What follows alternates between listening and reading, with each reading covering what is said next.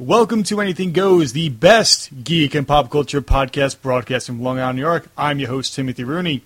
And if you listen to this podcast, I've had several guests on here that have been part of Oliver Harper's videos and podcasts before, Oliver himself and Richard. And there's always one other prominent person in his videos, and he's my guest today. Who am I speaking to today? Hey everyone, it's Duncan Casey. How are you doing today, sir? I'm very good, thank you. How are you? I'm doing pretty good.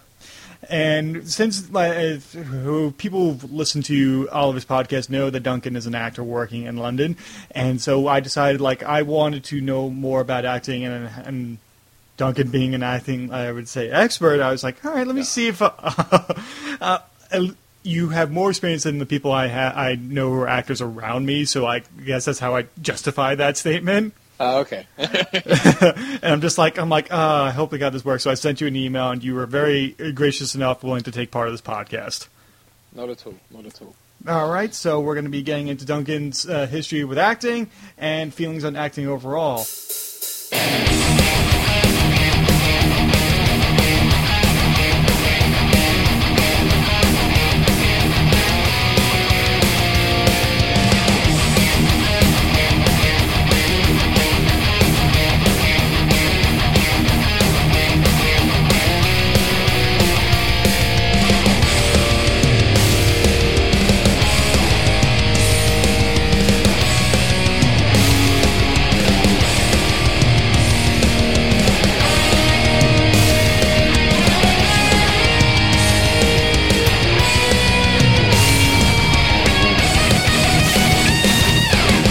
So, it's like I was saying, I tried to do this in chronological order. For some people who do not know, where were you born and raised, sir? I was born in Nassau, in the Bahamas, back in good old 1984, and thanks, George Orwell. But we moved to the UK when I was very young. So when I was about one, I think, we moved here. So I grew up predominantly in Cambridge. We moved around a lot, but basically my formative years were in Cambridge in the UK. Got you. Yeah. Nice. Do you remember your first VHS memory? VHS memory, that's a good one. Yeah, probably, I'm trying to think. I think one of my aunts gave me Oliver, the musical, the one with Ron Moody and, what was his name? Mark Lester, was it? He played Oliver, and the kind of the one that everyone remembers. Yeah. And Oliver Reed. You remember Yes. Oliver Reed? No, come here, Bullseye. Come here. That one. That's the one that I got. I think that might have been. I mean, that was probably my first VHS, actual store bought with a label on it video. I think that or Mr. Bean. Actually, maybe it's Mr. Bean. I can't remember. But a lot of recorded stuff off TV. A lot of that. Do you remember your first movie theater memory? I'm told by my mother, with great glee, that it was Lady and the Tramp, and that my legs wouldn't. I had to sit on, because we had the foldy up seats in the cinema, and I had to sit on it with it folded up so that I was high enough off the ground, but my legs were dangling and kicking about. But apparently, that was the first thing I saw in the cinema. The first thing I probably remember. Or the first thing that I was really excited about seeing was Teenage Mutant Ninja Turtles, I think. Mm-hmm. Yeah. It seems like since I've done podcasts with both Oliver and Richard, both of them have brought up Ninja Turtles, seeing it, and I assume you saw that in Cambridge as well. Yeah, it probably we would have all seen that at the same place, I should think. Which would have been, I'm not sure what it was called at the time, but it's now an arts picture house or above a pub. But it used to be, it was the ADC or ABC, I think, something like that. Gotcha. Yeah. Do you remember the first time you ever acted? First time I ever acted would have been, I think, at primary school, which for you guys is... Elementary school. I guess elementary school, yeah, because you got kindergarten, elementary. Elementary stops at 11-ish? Like our elementary went from kindergarten to I guess 6th grade. Then there was there was a middle school between 7th and 8th grade, and then high school was 9th till 12th. I know it's breaking it apart like that. But at least the school district I was in, that's how they divide every people up, because the school district I went to covered a big part of Long Island, so they're like, all right, we can't have all these people in one building, so that's why they separated it. Okay. Well, when I was about, I guess I must have been about sort of 7 or 8, and they did Oliver. They did Oliver at school, and that was the first thing I was kind of in, and I was an urchin. And I remember I knew all of the lead roles. I thought, if I learn it all, maybe they'll ask me to be Oliver. I don't know why, because it was rubbish. My friend, I think Fraser, I think that was his name, did it brilliantly, you know. But he was older than me. But he played Oliver, and I remember thinking, and I had no lines. I had no lines as an urchin. I just had to fall over a lot, I think, and or pretend to be asleep. And but I remember then, I think the next year or the year after that, they did Robin Hood, and I was Robin Hood, so I worked my way up very quickly at school, and I wish that's how my career went, unfortunately. But yeah, no, I think that was my first acting thing, or maybe like at primary school doing nativity plays and stuff like that. But, Gotcha. Yeah, my first actual acting thing was probably Oliver. Yeah. Did you know then that's what you wanted to do, or is it something you had to like kind of like, I'm good at this and let me develop it, or anything like that? I think it was, at that stage, it was a realization that it was something I could do, something I enjoyed doing. I don't think when you're that young that you kind of understand the notion of making something a career. You probably think, oh yeah, you see the movies and you go, oh yeah, I want to do that. But you don't, the gap between you and doing it is obviously not quantifiable to a sort of 7, 8-year-old. But I think that certainly sowed the seeds for me thinking, yeah, I want to be on stage and I want to be performing. You know, that was very much sort of ignited in me at that point. Yeah. Now, like, were your like family supportive of that idea, or are they hesitant? Like, because so many parents are like, going into the arts, it's very risky versus a comfortable or a more of a surefire thing. Yeah. Well, my dad has always been incredibly supportive because he was an actor back in the 60s and stuff, and he did things like The Saint with Roger and various other things. I think he worked with Judi Dench at one point as well. So, yeah, he'd done a bunch of work, and it'd sort of fallen by the wayside because he'd ended up with his first wife and had a child and stuff, and it just wasn't sustainable. But he's always, and he still is, very very encouraging. I think my mum's very encouraging of me when it works. When I'm being successful, she's very happy. I think when I go through tough times, or it's maybe you should look at doing other things. I think she would rather I had more security financially. But I mean, that, and certainly in the early days, that was the case. But she's very supportive of me pursuing my kind of dreams, I suppose. I think she knows it's what I have to do. So pretty good. It's just like they're supportive. Like, it seems like your mom's supportive up to a point, and then when it starts to be like push comes to shove, I got you. I think she's very much with the mindset of like, come on, when are you going to give up on this? It's that sort of,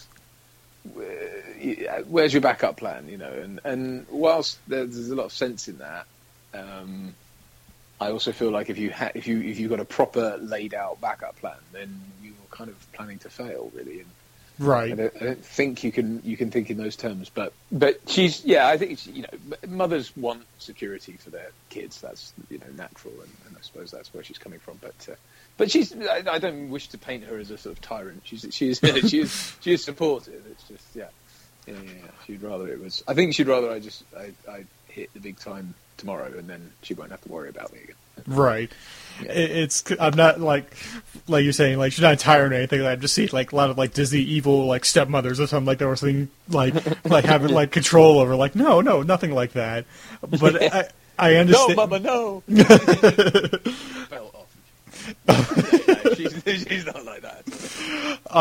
But I understand where you're coming from. That's why, like, I did double major in film and broadcasting. Is that at least one thing is there would be a decent opportunity for me, like, doing stuff in TV work. Otherwise, if I can't do, like, my own film stuff, at least, and that's why my second job is I'm an editor for a company that edits, like, highlight packages for, like, the NBA, the NFL, and NHL.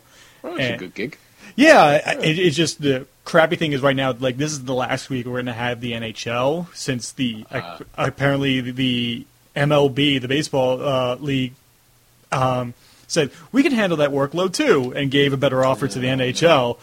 But we're still kept on retainer for like 5 years, so it seems like they don't know what they're getting into yet, so that's why they're like, yeah, we'll keep you guys at arm's length if we need you. And like today's gonna be like my last like hockey shift. I'm just like, well, I guess it's basketball and whatever we got. Surfing, cool. yeah. Curling. Curling or something like that. Yeah.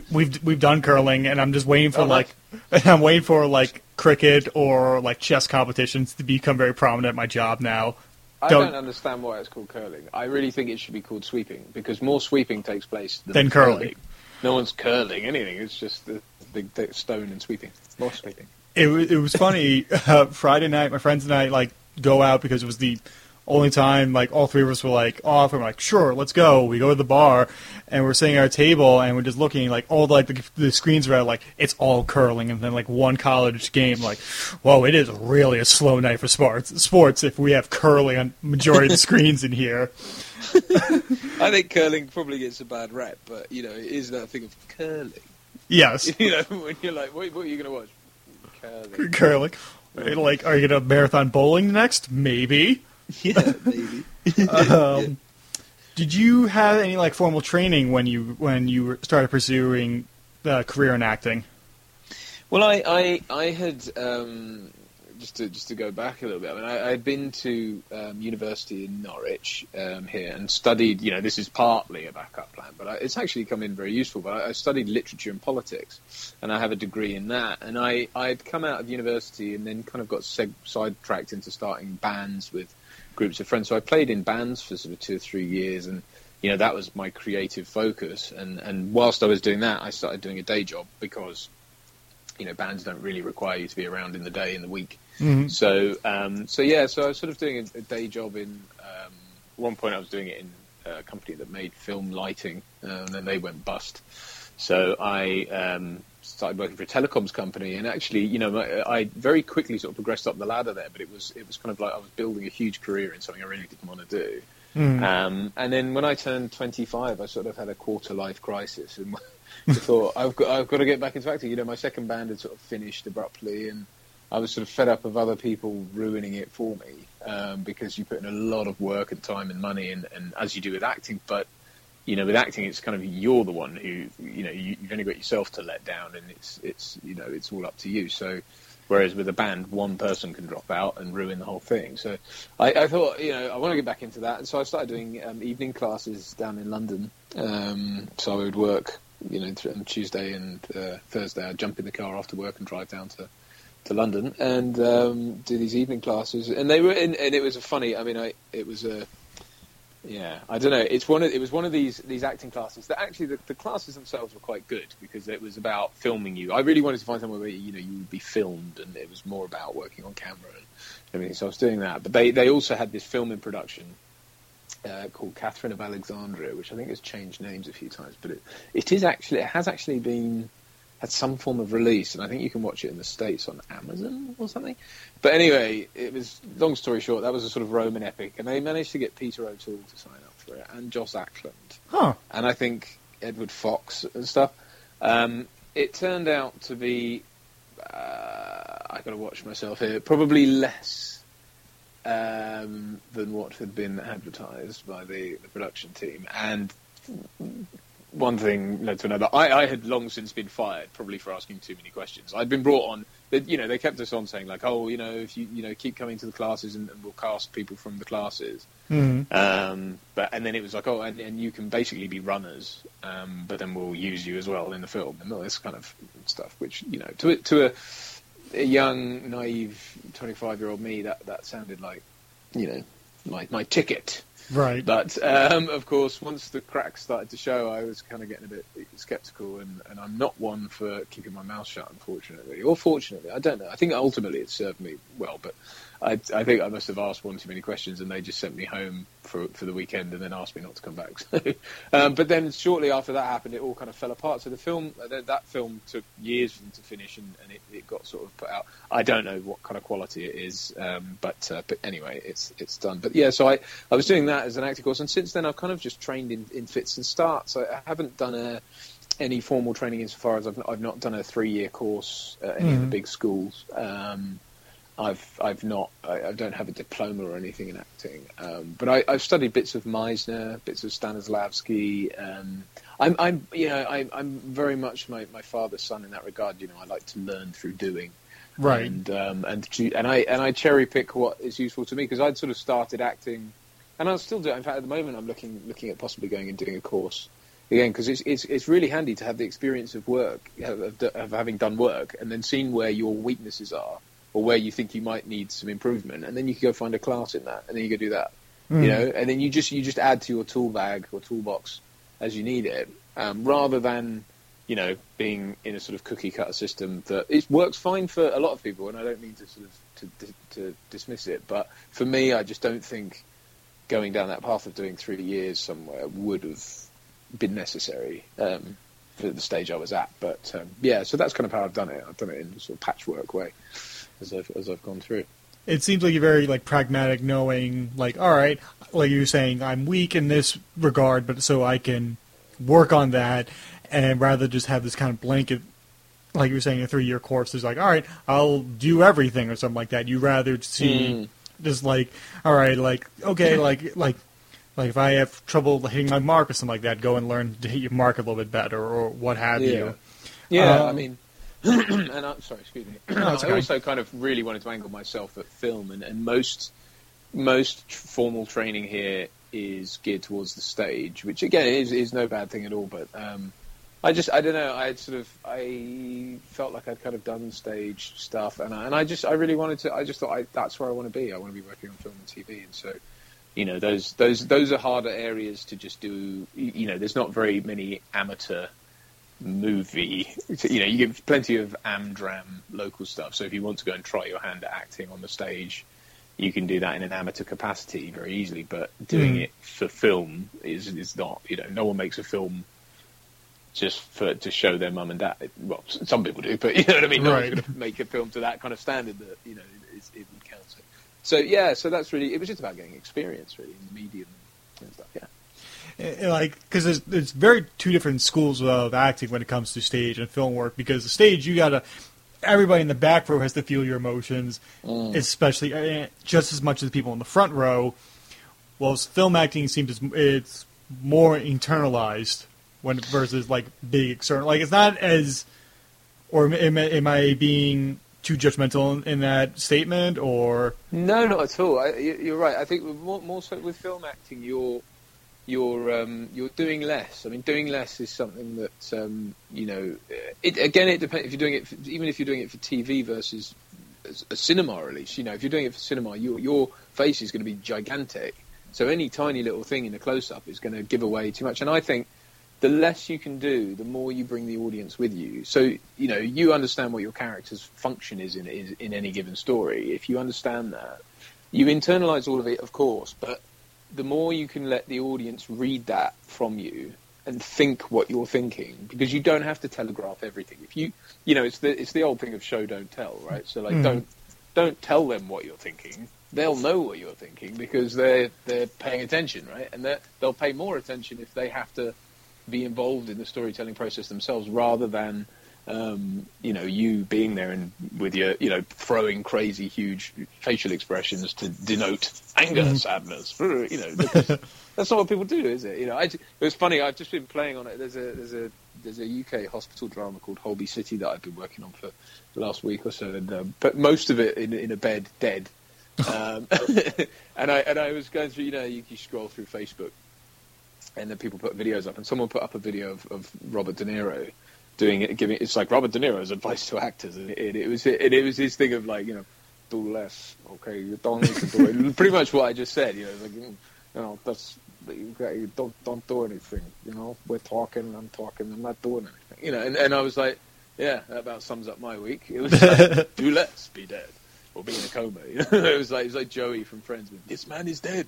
It's just but it's true. I think that's really screening. And then with stage, I did a play back in 2014. I did a play in the Bahamas, and it was a wonderful experience. But it was outdoor theatre, and it was completely the opposite because when you're outdoors, especially, you've got nothing. The sound is just going to go poof off into the ether. There's nothing in that. There's no walls or ceiling to bounce it back down. So you really got to throw it out there.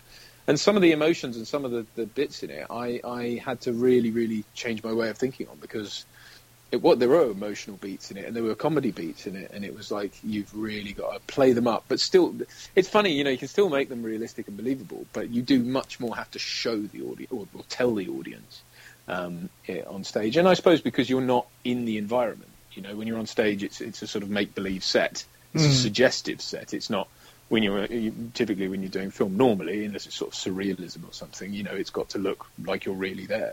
Right. So, a lot of times the location and the costume and the setting will do the work for you on film, which it won't necessarily on stage. So, yeah. But again, it's about storytelling. I mean, I think, having studied literature and everything, it gives you much more of an understanding of the fact that your character has a function within the story, and if you understand storytelling, you understand what a Machiavellian character is, and what a protagonist is, and what an antagonist is. And as long as you understand that your character has a function, then it gives you the key into all their wants and desires and objectives, and then and that's really, for me, that's the important way to approach a character. And I think, generally speaking, because typically as an actor, if you're going for meetings and stuff with producers and directors, someone in the room at some stage is going to have written it.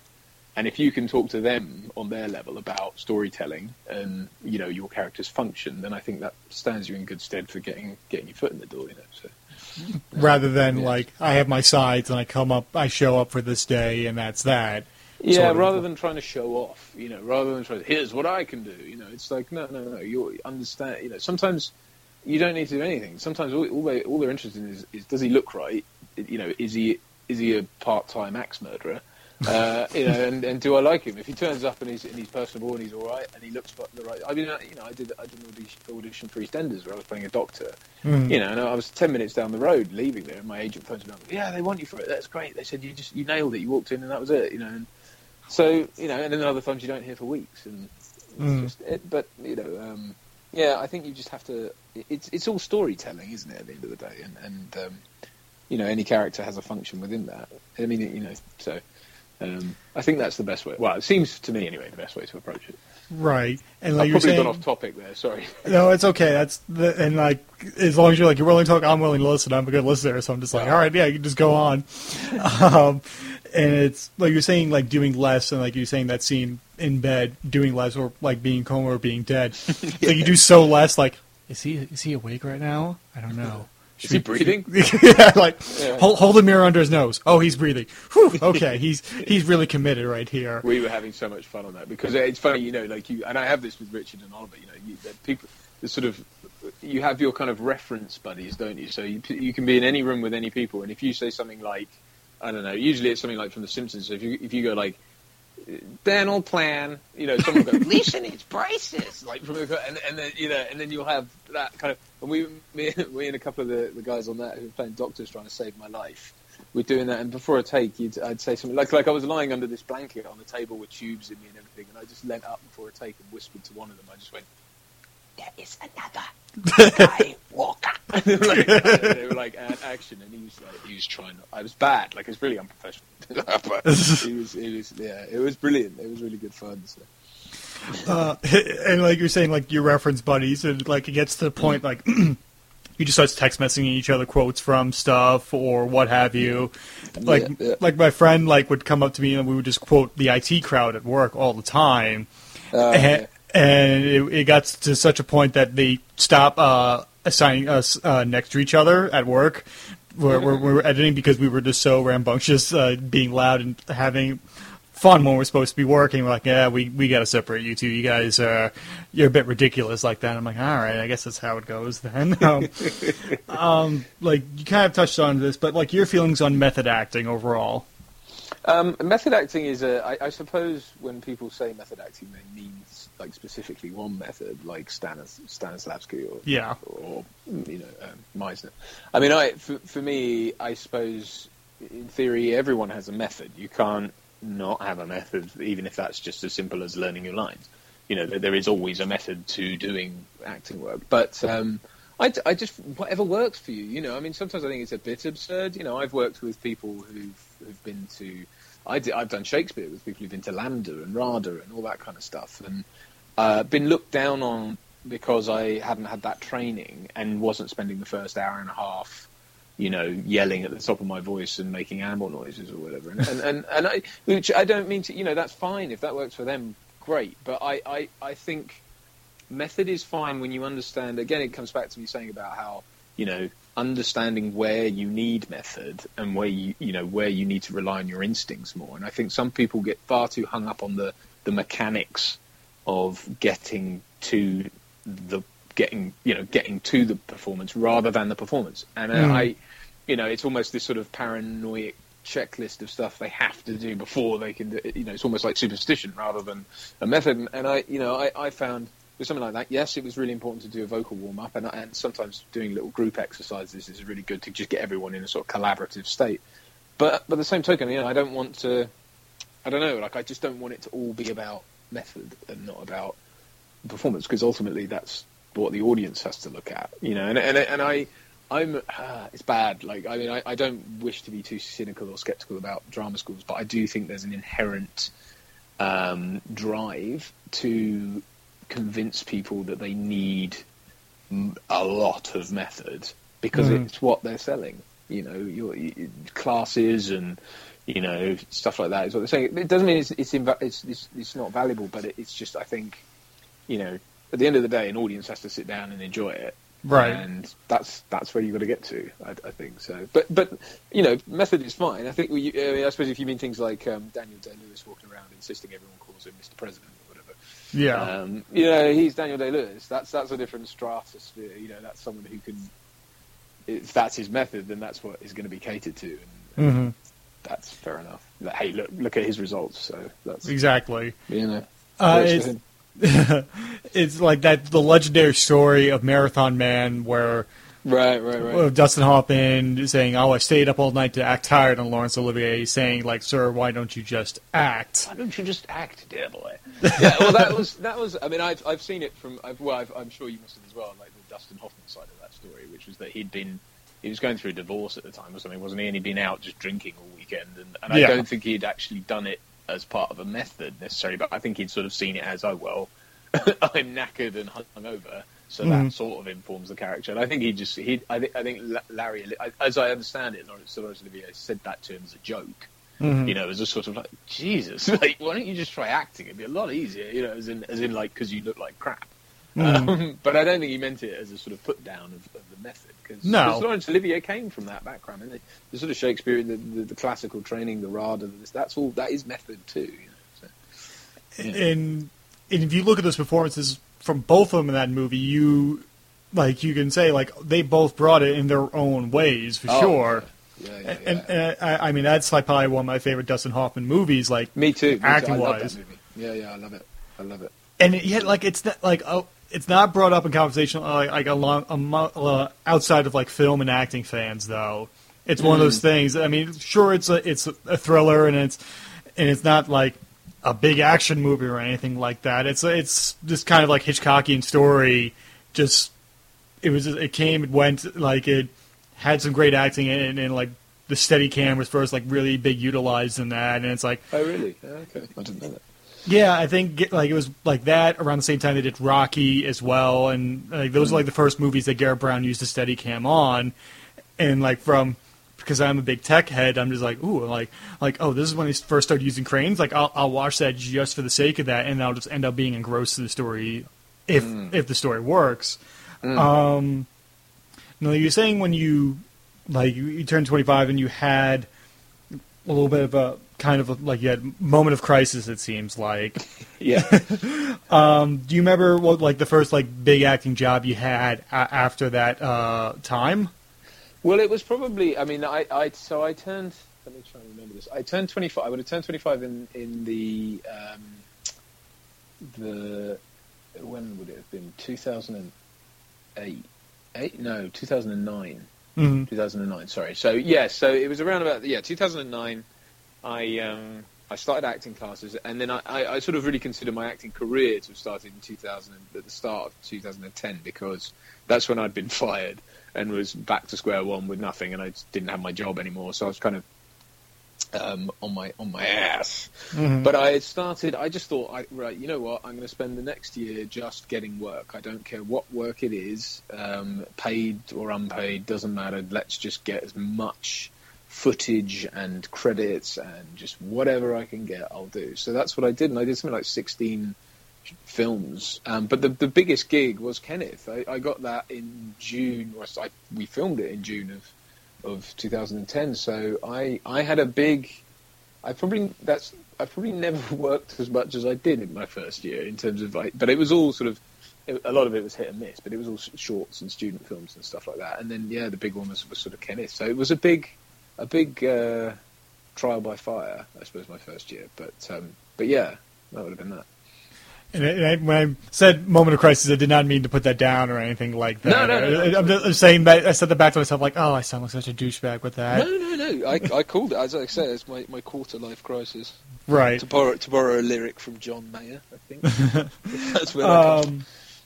Now, like you're saying, when you're doing shorts and student films, do you approach that material differently versus a feature versus a play? It all comes down to, like I say, a character's function. So with Kenneth, that was all the other shorts I'd done. I think, with the exception of one or two, I'd been cast as the lead role. But with a feature specifically, if you're the protagonist, and this is something I was kind of aware of, and then certainly whilst we were filming, I was very aware of it. You don't, your function within the story is very much obviously to be the eyes of the audience, but also, you're just reactive a lot of the time. You're not proactive. Yeah, you're not. Well, yeah. I mean, because people, but you have to be accounted for every moment of that journey. Mm-hmm. You've got to be accounted for, because it's all about the choices you make as a protagonist. So, the fun parts are the characters that get to come in and affect, like the Goblin or Peter, the Tramp. They get to come in and they get to mix things up and mix his life up and throw it into chaos. And then ultimately, the story is about what he does with that and what he decides to do. And does he decide to be proactive and improve his life, or does he, and be a sympathetic protagonist? Or not. And so, I sort of got that. I mean, I read it, and again, I think that's why they wanted me for it, because I kind of understood that was his function, and that ultimately it was about being at the stage of life I was at, which was a sort of a real fork in the road, and deciding to be responsible and grow up or not, but I think you can apply that criteria to anything. I mean, even when I've done plays and stuff, it's like, what is my function in this? If it's not to be the protagonist, then it's to be someone to come in and affect the protagonist, and in what way, and what are you going to do to them that puts them in a position to have to do something, to make a choice ultimately. So, but I think I think the approaching the character is the same for anything, whatever medium it's on.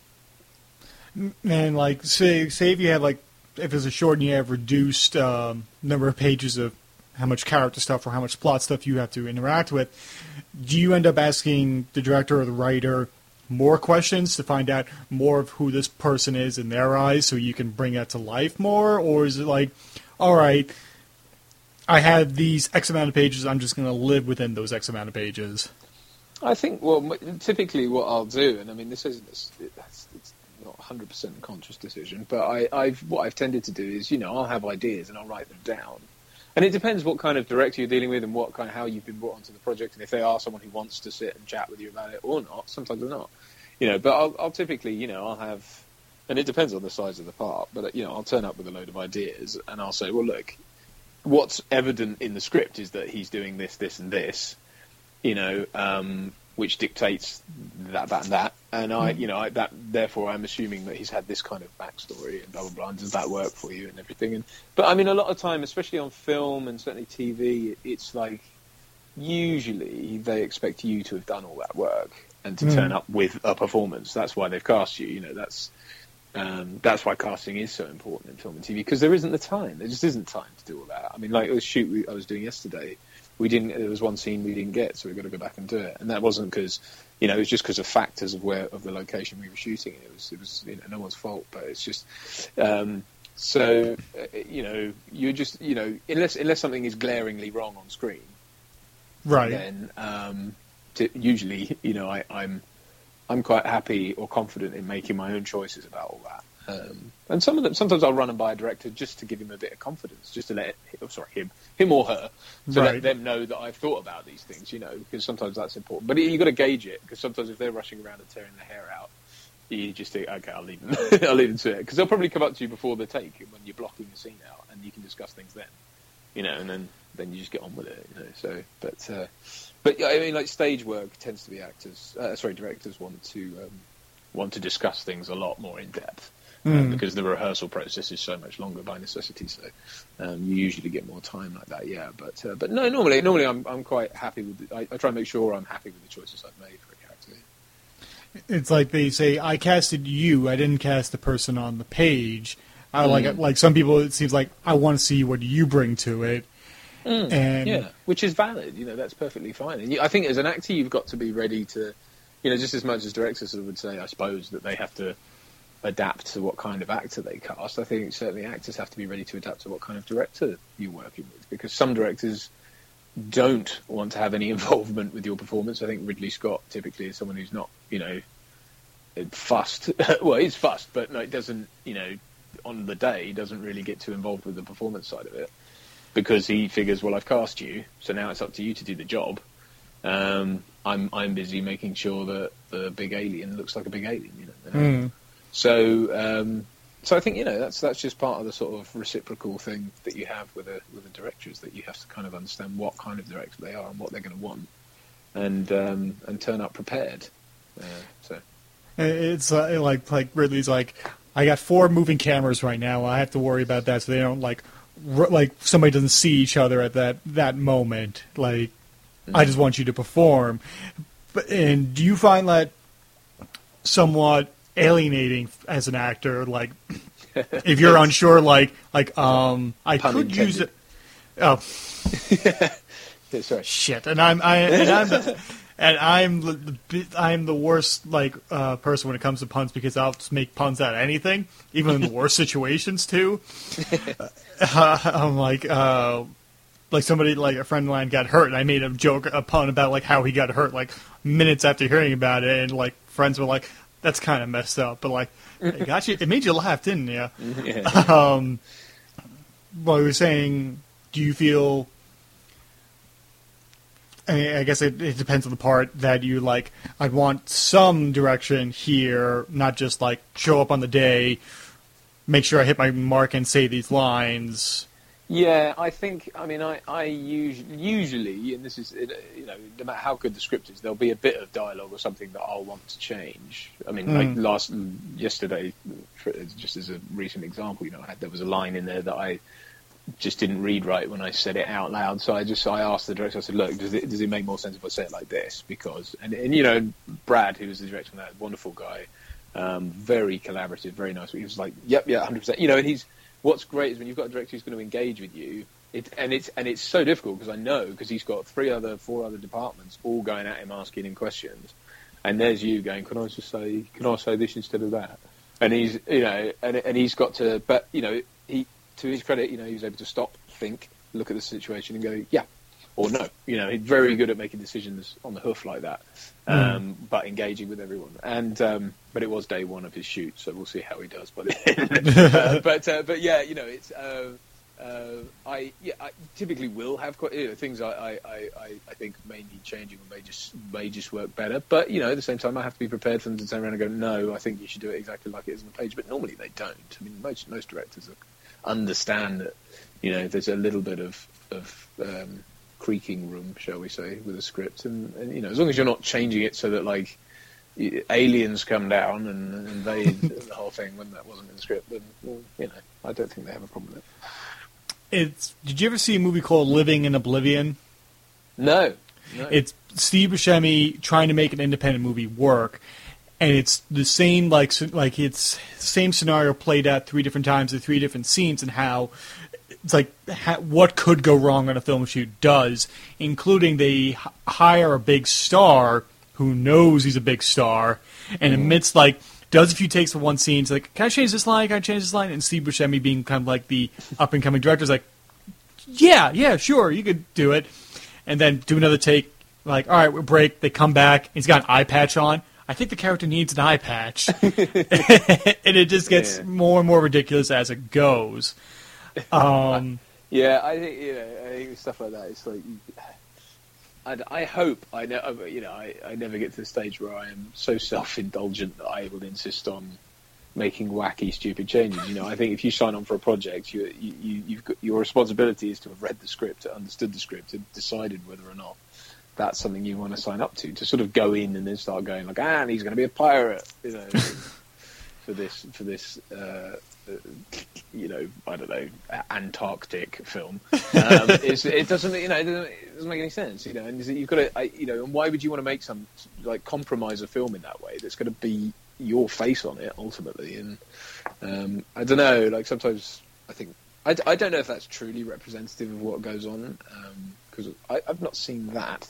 Yeah, but I know what it's like. Well, certainly when people will be miscast in films, like you see it a lot of the time where you've got a low budget film, and they'll spend probably 60 to 70% of the budget just getting a name. Right. And they're desperate to get a name because they want to give the project some clout, but they'll end up miscasting someone terribly just to get a name into the film, and oftentimes it's probably not that actors. It's not their fault, but it's just a case of they're not right for the part, and they end up, you end up with a really compromised work, and the rest of the film looks bad because they didn't have the money to spend on it.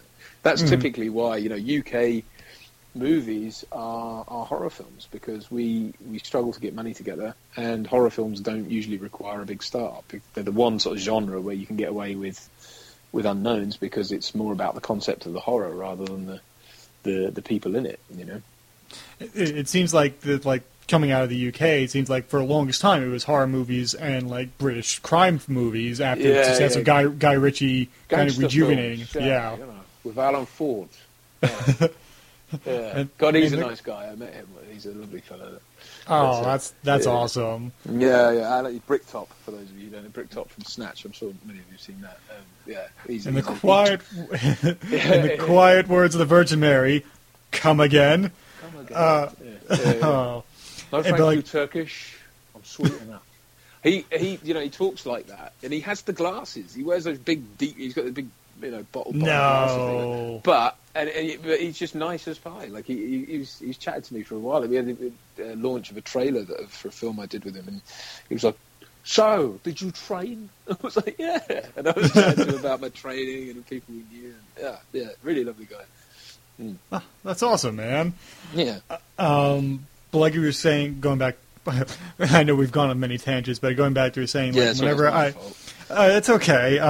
Whenever I'm writing something, because I usually write my own material, I succinctly, or try to anyway, describe a person and like say like, all right, at least they're male and female and some kind of one characteristic. Anything else, I'll let the actor bring something to it, because I'm just like I know, like, at least I got a feeling for it, but I'm also willing to listen to ideas. And the same thing with my dialogue. Like, I'm not the greatest at dialogue. I could have maybe one or two witty comments, but if the actor's willing to, like, hey, I have an idea of how to punch this up, as long as it keeps the same intention, I'm fine for it. Rather than just like, well, you're kind of taking away from the objective at this part of the scene. That's the problem. I'm like, that I am a little standoffish about.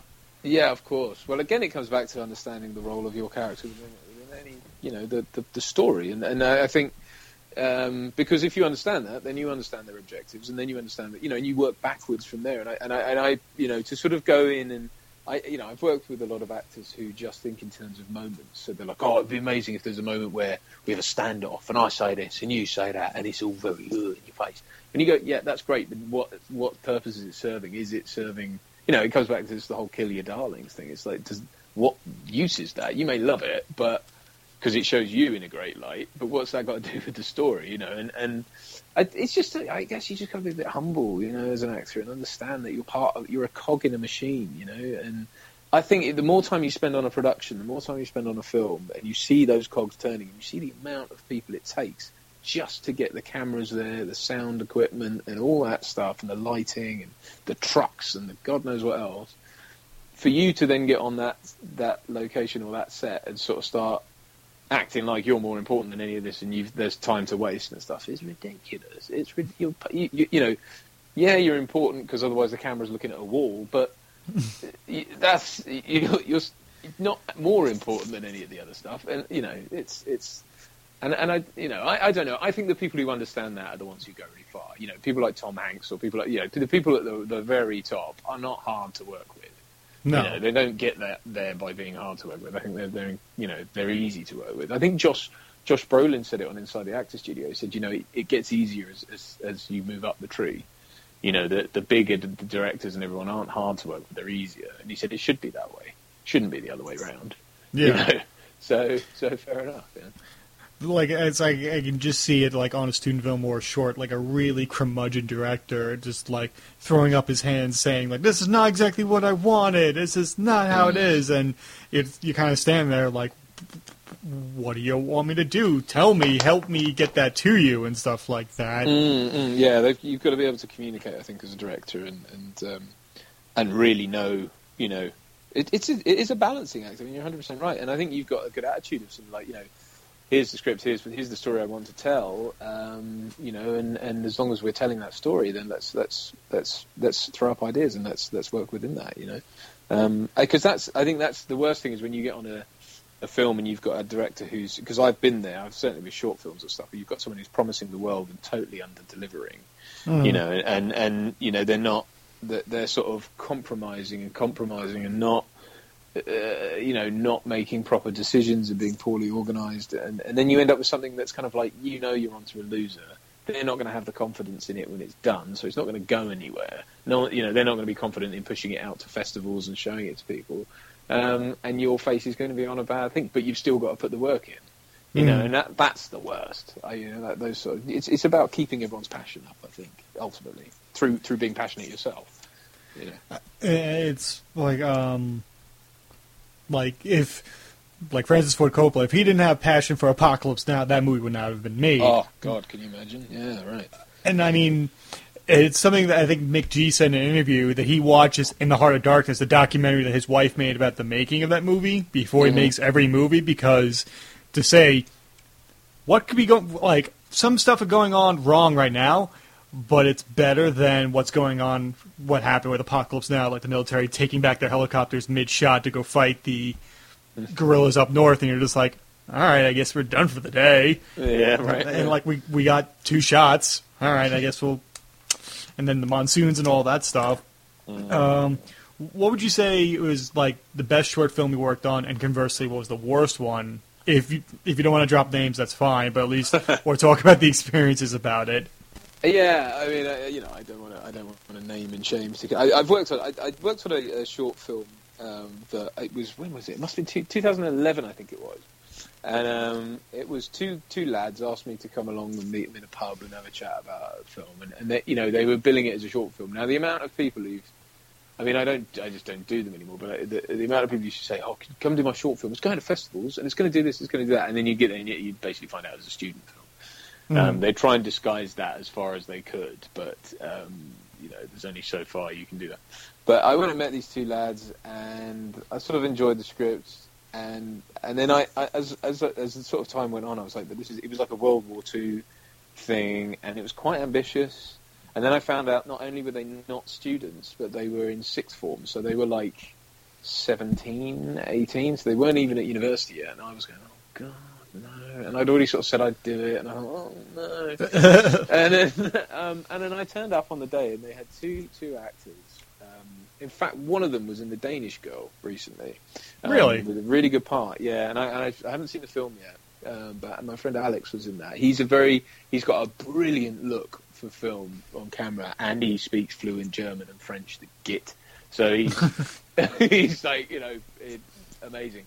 Yeah, he was on that playing a German, playing a Nazi, and it was a really, really great. And we were filming, and they were filming using a fig rig, like it just looks like a steering wheel with a camera in it. But And we got and you know, they'd managed to go and get all these costumes, and they've got authentic guns and all this sort of stuff. And I was like, oh, this isn't too bad. And then when I finally saw the film, it was brilliant. And it ended up it went in my show reel and everything. I was playing an American GIs. And it was great. And it was really, really good. And they won lots of little awards at various little things around Cambridge. But I was like, hats off to them, you know, these two guys. And it really made me realise that it's got nothing to do with, you know, age and stage necessarily. If you're passionate and you're switched on and you know what you want and you know how to get it and you've done your homework, then it doesn't matter who you are. You know, you can make a cracking little film. So that was that. Another film I did, a short film. Well, I think the trailer is online somewhere, but it was a film. It was a gangster film, and the guy, we met up with this guy, and I think he'd already cast us. I don't think that we had to audition, but he got us we met up at a Pret somewhere, you know, a coffee shop somewhere, and he showed us a previs, which I'd never really had before, a big 3D previs of this scene and how it was going to go and how he wanted the camera to come through the window of a really, you know, high-rise building and go and then end up on someone's face blowing smoke in the camera and stuff. And I was like, wow, this is impressive, you know. I was like, brilliant. And he'd managed to get a big, like, warehouse thing for us to shoot in, and I was like, this is going to be cool.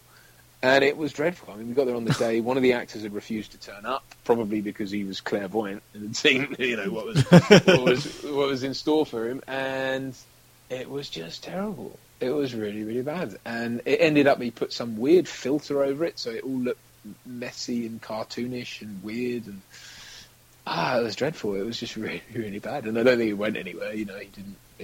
Well, it hasn't, because that was years ago. So you know, again, that's an example of someone promising the world and not delivering it. And I think it's much better as someone, if you know what kind of film you're going to make, know where you want it to go, and if it's simply a passion project, or if it's you know, with a view to just making a name for yourself, then just call it that. That's what it is. Most actors will be fine with signing on for that, because most of us just want to do some work. You know, so yeah. It's funny, like, it seems like he put more of his effort into the previs and getting that warehouse than actually making a good story. That's it, yeah. Oftentimes you get these sort of desktop commandos, as I call them, people who just want to sort of scurry out of their bedroom, collect footage, and they don't really care what it's of, and then scurry away back in so they can just assemble it. And it's like, films don't work like that, you know. But they don't get that. They're just into the tech side of it, and they think, well, I've got to make something, you know, so I guess I'll write this. And they have no experience in writing either, you know. And then you end up with this sort of self-indulgent project that doesn't achieve what they want or what you want, you know. But he got like a wrestler from. He was British, but he'd been in.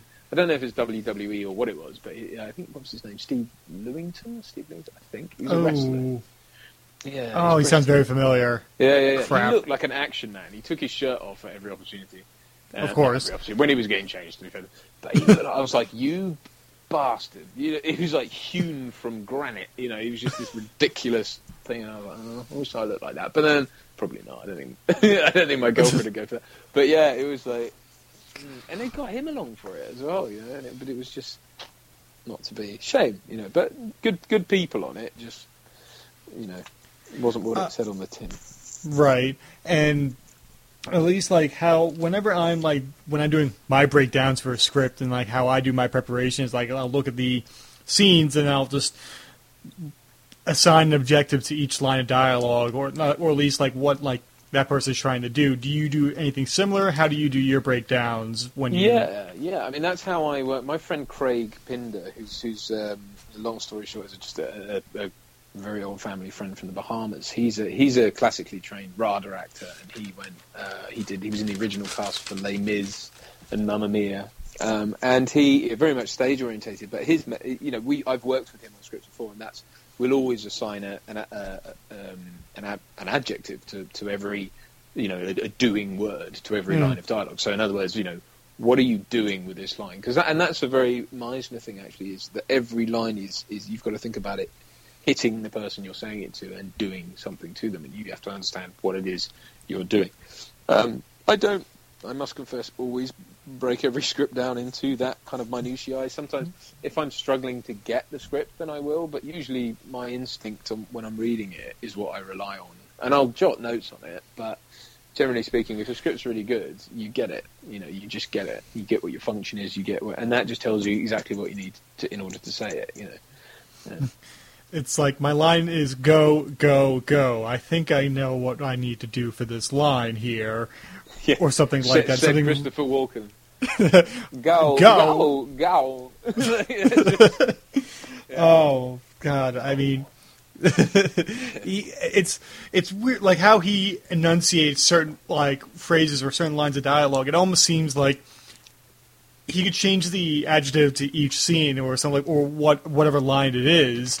Like if you look at like the Sicilian scene in True Romance, that he seems very welcoming, but he's also very threatening into. But he doesn't show his hand till the very end, of course. Right.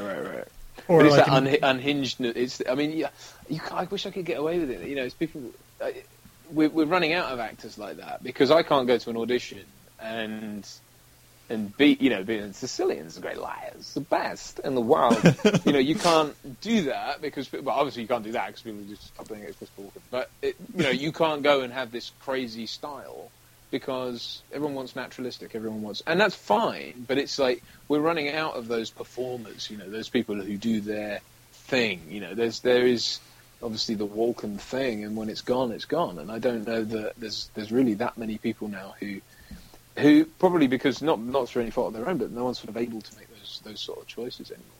So, but the great madness about that character, that unhinged side, is what is so threatening about him because he's being nice, but the whole him telling him a story and it's all coming over really weird. There's something not right, and it's fantastic. He's magnetic to watch in any scene he's in.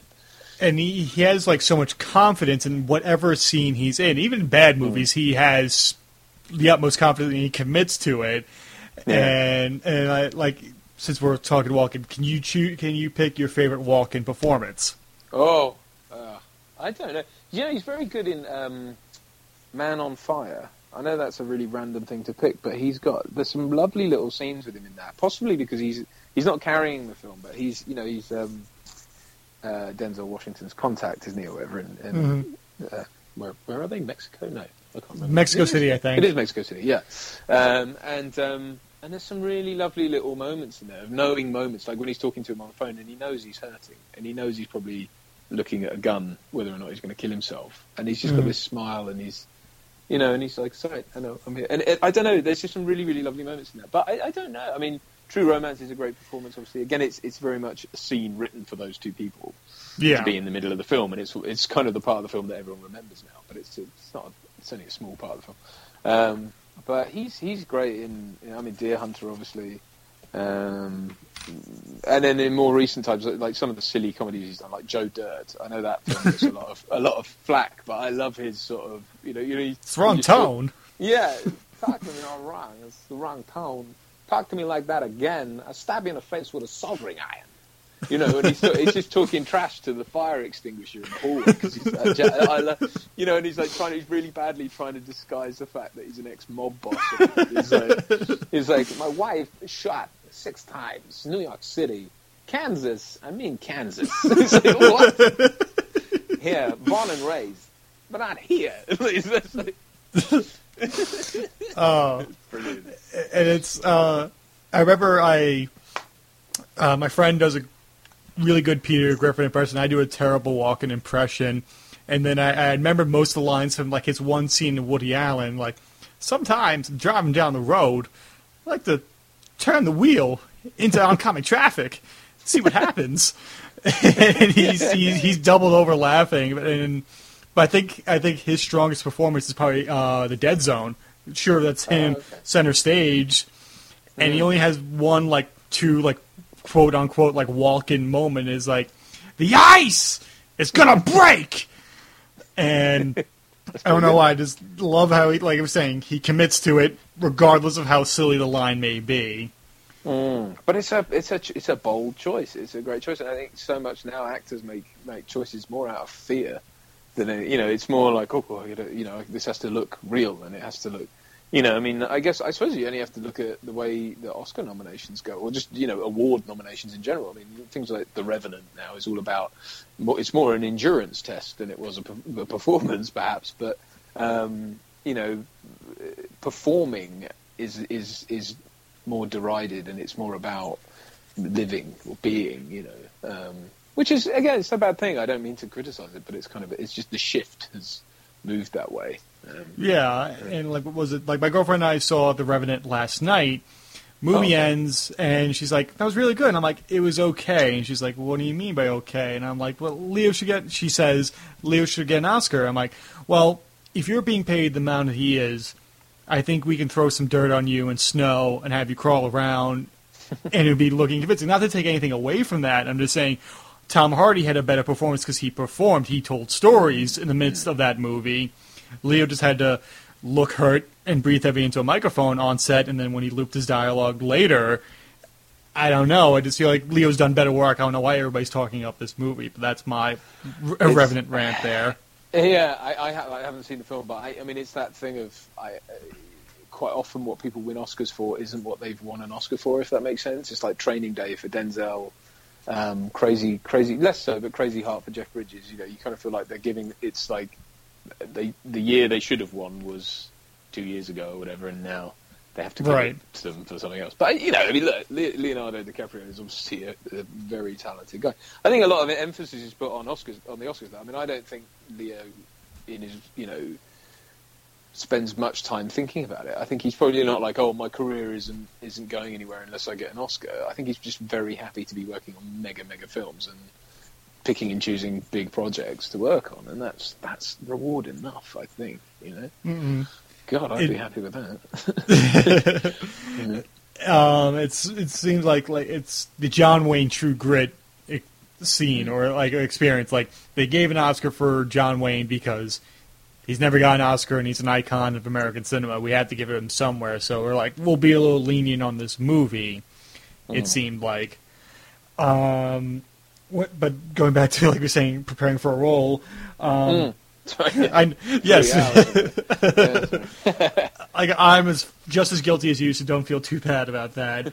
What are your feelings when it comes to physical, like making an action physical, whether it be making coffee in a scene or walking from point A to point B? Does that help you, or do you think you're just like, oh, I got to hit this mark, and you're concentrating on that more than trying to get your objective in that scene? Well, what do you mean? Do you mean like, do I concentrate on the doing of stuff like that, or do you think it? Go on. Sorry, go on. I don't know. It seemed like. Do you think that's distracting, or do you think it helps your performance? It depends on the scene. I mean, you've got a block, so you've got to know where they want to put the camera and where focus pullers happy. They'll want to see the action. So, but I mean, I think if I'm walking across the room and making a cup of coffee, then I need not to think about the doing of that. Obviously, I have to hit a mark so that everyone's happy with where I am. But no, I mean, I don't tend to put too much emphasis into. I've tried it. I've tried it in the past. There's been times when I've sort of thought I've had lots of time before a scene because they're waiting for the clouds to go over or something, and I'm like, right, I'm going to walk across this courtyard like Al Pacino, or I'm gonna really think about how I'm going to do this. And invariably, you watch it back on camera and go, yeah. I mean, and the audience probably doesn't pick up on it, but I'm going, oh no. I put far too much thought into that. Sometimes when you're going to do something, you just have to do it. If you're going to go make a cup of coffee, then go make a cup of coffee. There's nothing more required of it than that, unless you're playing a quadriplegic. In which case, you probably have to do it a different way. But, so, no, I don't think I do. I don't think I do think about it too much.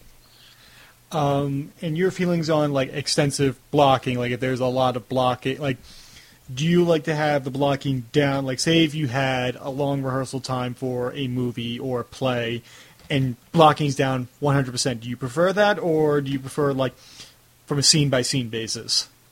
Well, typically, my experience anyway in film is always that blocking just sort of happens. If you're on location anyway, blocking happens kind of on the day at the last minute, Right. and that's fine. I'm fine with that. With plays, obviously, blocking is usually much more important because you've got to make sure no one's masking anyone who's going to be upstage, downstage, blah blah blah. So, and actually, I find that very helpful in line learning as well, because if I can put an action to a line, it really cements it in my head. So if I know where I've got to be in relation to it, I'm terrible with my line learning. I'll still be on book 2 days before the opening. Usually, especially if I'm a lead role, especially if I was doing Shakespeare. God, that was difficult. We did Measure for Measure. I had the lead in that. I played the Duke, and it was like, oh God, because there's no improv in Shakespeare. It's like you have to do everything. But once I was on the stage and I had people around me, and I knew that, okay, that's when I say that and that and that and that and that. It's fine, and I always get it. I don't know why. Come to dress rehearsal, come to tech rehearsal, I'm fine. And it's really bizarre. I don't know how it happens, but you know, blocking, I mean, is for stage is something that's vital and has to be done and has to be down with some wiggle room, but generally speaking, it has to be pretty spot on. With films, yeah, it has to be spot on, but it's something you can work out on the day, and the performance can or often does dictate how it goes, you know. So. It's funny that you're saying like trying to being off book and everything like that. And I remember because I took an acting because I went to like a 2-year college before transferring up to a 4-year college, and I took an acting class in the 2-year college. And final project, it was memorizing a scene from a play. It was roughly about 10 minutes, and like I was doing the scene, and like Kyra was supposed to say like no a few times, and I'm supposed to walk over to explain why I want him to do it this way. I'm doing that, moving from one side to the other, and the director stops me, and I'm like, what I do? He's like, he says no 3 times, not 4, and I'm like, okay, all right, I'll make sure to be exactly how it was on the page. That's how he wanted it, and I'm like, all right, fine, let's see how it is. And then later when we were doing the class, like I was supposed to chuck a beer can off stage at crickets that are like annoying me. And I kind of like, since it was just the class, I kind of threw it into the back of the auditorium, but it's a little bit of an amphitheater. So I threw the can, boom, into the class, and then here, roll, land, rolling, land, as it rolled down the stairs as the scene went on. And it was just loud enough for people to be like, that's still going on right there. And it was a little embarrassing on my part. Your feelings on doing really long takes, is it helpful, or do you prefer to break up a scene over several different shots? It depends on the scene, you know. That's yesterday. The last scene we were shooting yesterday, for example, because it's fresh in my mind, was a long scene, and it was led by me. It was me basically turning up as a policeman and approaching a gang under a big overpass, and sort of chewing them out and telling them they shouldn't be there, and they had 2 young kids with them, and I have to get the 2 young kids in the police car and drive off. But it was all led by me. All the dialogue was led by me. You know, everything is me. I'm the antagonist, essentially, of the situation. So it was like, that's really hard because there's nothing to cue you for a lot of your lines. So you've just got to remember the pace of the scene and everything. And we were covering it generally in one take because we had a Jericho rig, which is kind of like a steady cam, but it doesn't. The camera doesn't wear a harness or anything, which must be horrible for their back. But anyway, so they'd be using that and then also shoulder rig. So he was just kind of going around and finding the action, and then there were a few reverses and close-ups and stuff like that. But generally, you know, it was sort of fairly fluid camera movement. So we were kind of getting it all. Each take was a whole go through of the scene, but it suited the scene. I mean, it worked quite well. Sometimes you need to do it in little fits and starts. Certainly, action. You know, when I've worked on action and stuff like that, it's always been fairly broken up because just for safety issues and all that kind of thing. But yeah, it's just whatever works, you know. I mean, your job as an actress to turn up and know what you're doing for the day, and sometimes you find out in the morning, but you need to still be, you know, still know your lines and know what you're doing. When I look at like filmmakers from an older generation, saying like Spielberg or Paul Verhoeven or Scorsese or De Palma, they try and do scenes in the fewest takes possible. And a lot of like movies today, it just seems like, all right, like The Master and like 2 close-ups and maybe an over-the-shoulder in there, and that's it. It just seems creatively just very standard, but sometimes like they're like, we only have time for this. We can't do a big, long, steady cam shot, follow them through the scene or anything like that. That's why I brought that up. Is like, do you find that really, I guess, limiting for you? Do you prefer to be moving through a scene rather than just, let's just stand here and talk to each other? I suppose if I mean, as an actor, I would ideally want it to be performance driven, but actually, I don't mind. Normally by the time I'm there, I'm just happy to be working. So if it means that I have to stand still and deliver the lines, then that's okay. I do think there does seem to be a huge drive to do big, long one-takers. Like Children of Men and I always forget. Gravity had the same guy. I think Alfonso Cuarón did both of those. Right. And I mean, there's moments in that big long shot in Children of Men, for example, where they hide some cuts in there, but sometimes the performances are suffering slightly from the fact that they're having to do an awful lot in one take. And I think there's a balance. There's always a balance to be struck. I mean, The Spectre is obviously a recent example of a big long take, and it worked great because they weren't there's not.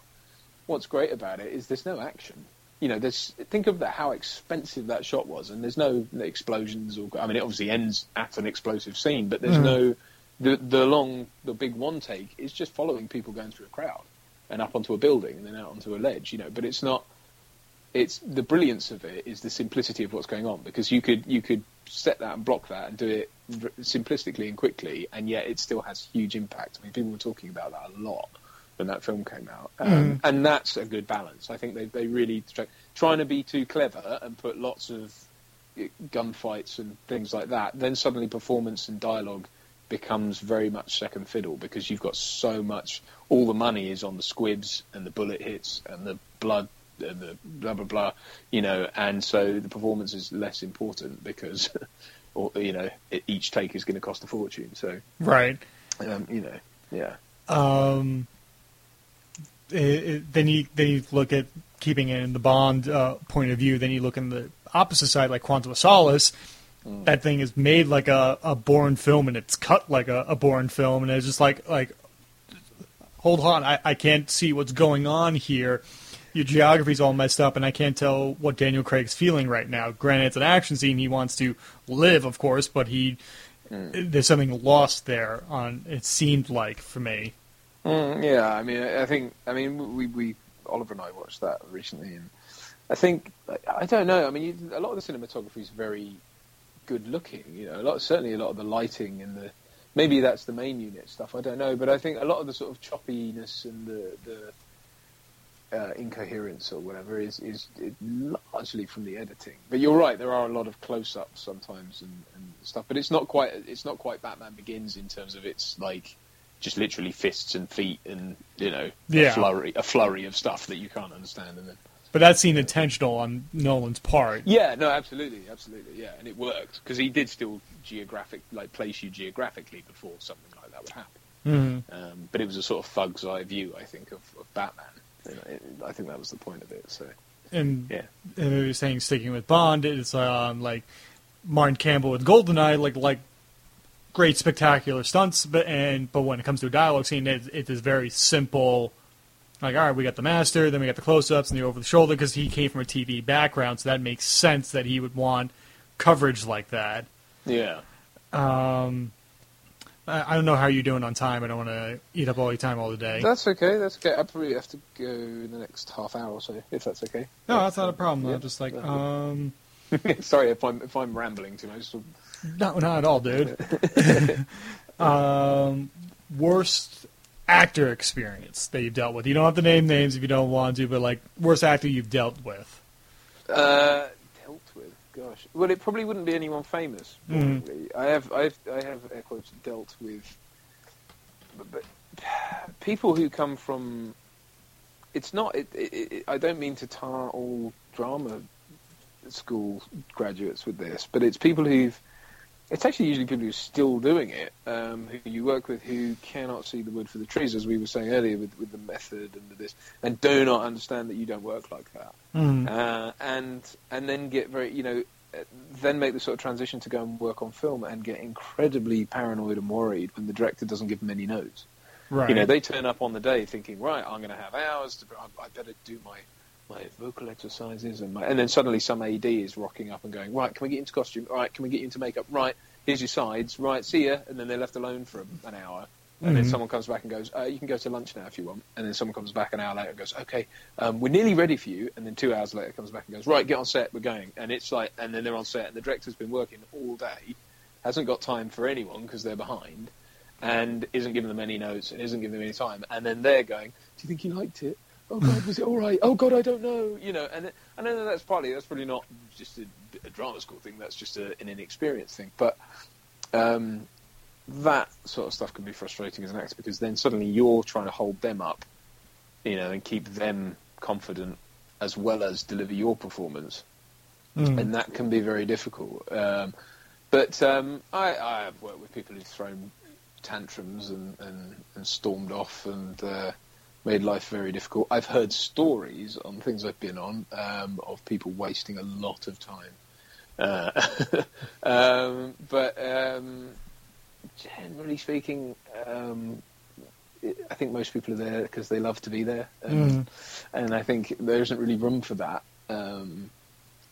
So no, I mean, I think most of my experiences have been positive. That's a good thing. Yeah. Yeah. I mean, if it's something that you're passionate about, and you get there on the day and it's something you don't want to do, why would you want to be there in the first place? So you would just be like, all right, this is not exactly what I planned for. It didn't turn out how I wanted. Why would I keep doing it? I mean, if the stories about Bruce Willis are to be believed, and I've certainly heard my own, through other crew members and stuff who've worked with him, you sort of, wonder why he doesn't knock it on the head. Surely he doesn't need to do it anymore. Yeah, I mean, if he just doesn't love it, I think he's a great actor. I really do. He's infinitely watchable. But if the passion isn't there, like we were saying earlier, with it, then don't do it. Go find something else to do, dude. Go direct or produce or something cool like that. Yeah, of course. Get into real estate. Yeah. Something that's less stressful on your peace of mind, it seemed like. Worst director experience and like a follow-up. What's the worst thing a director, like a cardinal sin, a director can do to an actor? What you mean in terms of their direction or handling the project? Because like I said earlier, it's that sort of promising the world and not delivering is probably the worst. Yeah, direction then. Okay, direction. Well, I think just dithering and not having made their mind up. I think if you get to set and you're going, now I had this idea and see what you think and blah blah blah, and you throw something at them. If you see that look in their eyes of like, oh god, what do I say? And a lot of times, as an actor, you kind of have to realise that sometimes they're quite nervous about working with you. I don't tend to get nervous anymore. Apart from when I got put on set with Brendan Gleeson and Tom Cruise and people on all what's called All You Need Is Kill. It's Edge of Tomorrow, right? And suddenly expected to deliver lines, and Brendan Gleeson gave me one of his lines and all sorts of stuff, and it was like, and my heart was going mental. It was literally like, oh my god.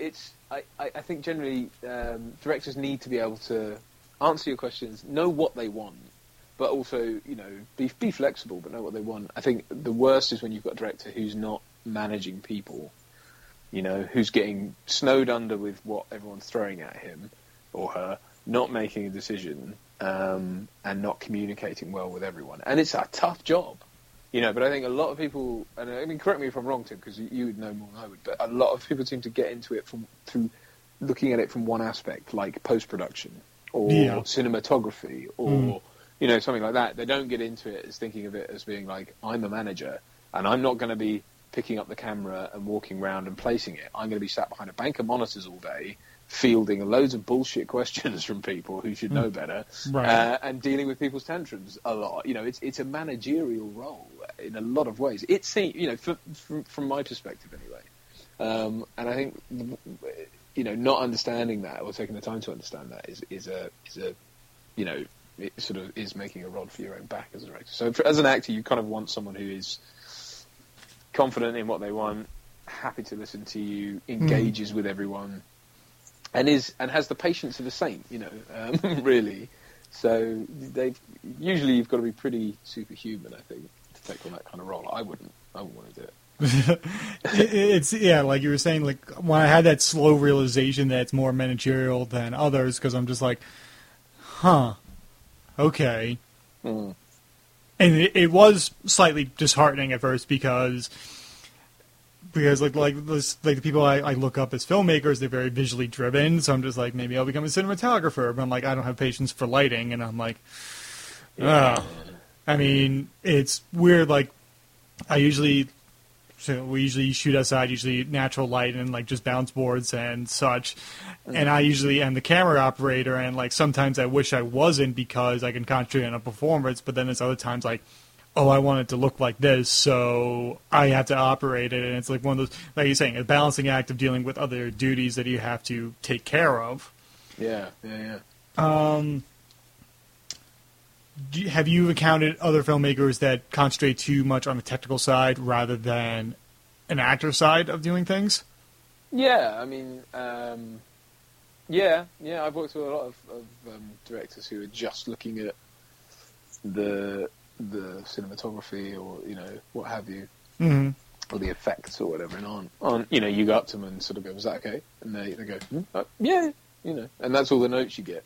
So, but then I understand that sometimes your job as an actor is not to be after every take be given notes. Like nowadays, like last night for example, we do a take, I come back and just go, notes. Anyone notes? And not just for the director, but the camera guys or the sound guys. Any notes? Any notes? No. Okay, good. Move on. And then you just do it again. If there's no notes, do it the same way again. Yeah. And it's I probably get a lot more sort of mechanical about it, but I figure that my job is to turn up with the performance ready. If there's any changes I want to make to the script, then I have to okay them with the director. But otherwise, the performance is how I want it. And if he's happy with the performance, then great. And Brad, bless him, like yesterday was coming over and going, "No, that's great. That's really good. I love the way you did this and did that." And if you've got a director who's really watching your performance, and somehow, and again, you've got to be this kind of weird, omnipotent being that can take in the visuals, the sound, the performance, the blocking, everything, and see it all as one, and pay attention to everything as one. And think about. Because he was great because he was going, no, I can cut around that, and I can use that bit from that take and that bit from that take, and we've got a reverse of this, so that's fine. He's sort of editing in his head as he goes. It's amazing to have someone like that, and it's a godsend. So that's where I'd want them to give to you. I have worked with directors who, just don't say anything, and then you see the final product and you go, well, that's bad, and that's bad, but oh, great, they managed to get there. They managed to comp in a monkey in the background or whatever they were going for. Like you feel a little disheartening on set, but you're just like, all right, I just got to take care of myself here. Have you both shot on film, like being filmed on celluloid and on digital, and do you have a preference as an actor? No, I don't care. I've worked on 16mm, 35, because we shot I shot an advert for an American financial company called SPDR, or Spider ETFs or whatever. It's on YouTube. You can watch it. And Danny Cohen shot it, who's the cinematographer that did King's Speech and Les Mis and stuff like that. Really great cinematographer. And he obviously insisted that he used 35mm film, so they shot, which never happens. You don't shoot an ad on 35mm film. No. But in terms of my performance, I mean, I know it's probably costing an arm and a leg every time they do a take, but it's not up to me. It looks great. It always looks really great. You've got a really nice, the colours always pop really well and everything on celluloid. But the reason why I asked that is because like you have X amount of feet per per magazine or film and stuff like that versus digital where you can kind of just let it run. Does that come into effect? Like, oh, I only have like. Do you have like almost like a subconscious like, oh, I really got to hit like okay. No, I suppose rather callously, I just think, well, that's their department. Right. There's certain things I should be aware of and involved in when it comes to the technical side of things, and others I shouldn't. And that's just one of them. If they say to me, look, you have to get this scene in X amount of time, then fair enough. I have to adjust my performance accordingly. But no, I mean, I don't, I mean, certainly in the early days of digital, that you'd have hard drive space would run out really quickly. So you probably had just as much time to shoot stuff as film as the can. But no, I don't think so. I think once the scene's run its course, you don't need to just leave the camera rolling and see what happens. I think it's right. Yeah. It's funny because every time I shoot something and I'm with my editor, we're like dumping all the footage in, and like, all right, we set the timeline, and we're like, all right, which take for this shot? I'm like, well, it's the last one, and it's usually the last take for every setup is the one that ends up in the edit. It's just like, all right. Like, we both satisfied, because he's usually on set with me, so it's like, all right, we knew what we wanted there, and it's like, okay, that's good, and it's kind of move on. The one pride I can take in whatever I do is that, like, all right, I know what I got, let's move on. Now, there's just a few questions about just actors in general, just like certain types of movies that kind of happen. Like movies that like the transformation roles, or like they let people like put on a lot of weight or lose a lot of weight or play a person who's got disabilities. Do you think, like, your feelings on that as an actor? Do you feel, and like, because a lot of those movies end up being like Oscar buzz movies, do you think that's I don't want to use the word valid, but or is it like, do you think that's almost like a cheat? That's too harsh a word either, but do you think that's almost like a gimme for some people when watching a movie? So sort of like Christian Bale in like Machinist. The Machinist, or Eddie Redmayne as like Stephen Hawking's at like last year. Yeah, well, that was a transfer. I don't know that he lost a lot of weight, did he? Or maybe he did. He's quite a spindly guy, I think, anyway. But he was very transformative, obviously, in his physicality. And that was a tough role, because I remember him saying that because of shooting out of sequence, there were a lot of times when you'd have to do on the same day, Hawking at loads of different stages of his illness, and jump between the two, which is technically a very difficult thing to pull off. I think it can be. I suppose it can come off as a bit of a gimmick when it is what everyone focuses on. I think, with Bale's sort of transformation for the Machinist, it is distracting. To borrow his, it's distracting, but it is kind of. I suppose it distracts but does not detract, if that makes sense. It obviously makes a huge contribution to the character, and it enabled him on screen. Like, there are times when I think he said there's a bit where he's running, he's got to run, and it's like he had no energy. Right. It was the most painful, horrible thing to have to try and do. So I guess as long as it informs the character and works within the story, that's fine. I think if it's just there to grab attention, then. But again, it comes down to making those decisions at an early stage. Responding to the script, going, what do I need to do in order to do this role? And I suppose some people see it as like a challenge, just to lose all that weight or gain all that weight, or and then I suppose you've got people looking at it from a career perspective of, I've done this many roles up until now, and that's what I'm known for, and now I want to completely change the game. I mean, Stallone in Cop Plan, for example, there's someone, and it's probably harder to go that way than the other way, which is, you've spent your whole career being ripped and muscly, and you've got this great physique, and now you've got to destroy it. But wow, he was great in that. I mean, if I was going to give him an Oscar or a Gold Globe or anything, it'd probably be that. Yeah, it was brilliant. And like, he's not the only star of that movie. I mean, everybody brings their A game. They're like Liotta, Keitel, De Niro. We do it. Me and my friend Franco have a thing with De Niro with that, when it's like if you cock something up, we'll just be like, "You blew it!" I love that scene. It's brilliant. Yeah, no, they're all firing on all cylinders on that film. But yeah, I think again, for Stallone's character, it was important that he be out of shape. He's a lazy cop of a cop town, and so he can't look, like he's just stepped out off the cover of Men's Fitness and. Has been doing some giant workout. Gotcha. It's funny. Like, my sister and I will we quote like De Niro from like Backdraft. I know, really obscure like that. Just like, did you realize you're walking into a river of gasoline? Or just like even like the most like if somebody screws up, like one of us will yell that at each other and just berate each other for it.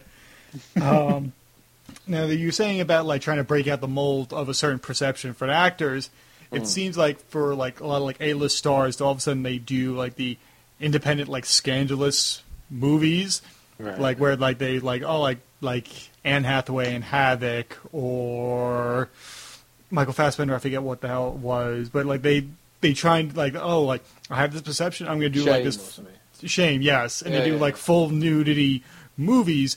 Do you think that's almost become like a slight cliche for careers for some people?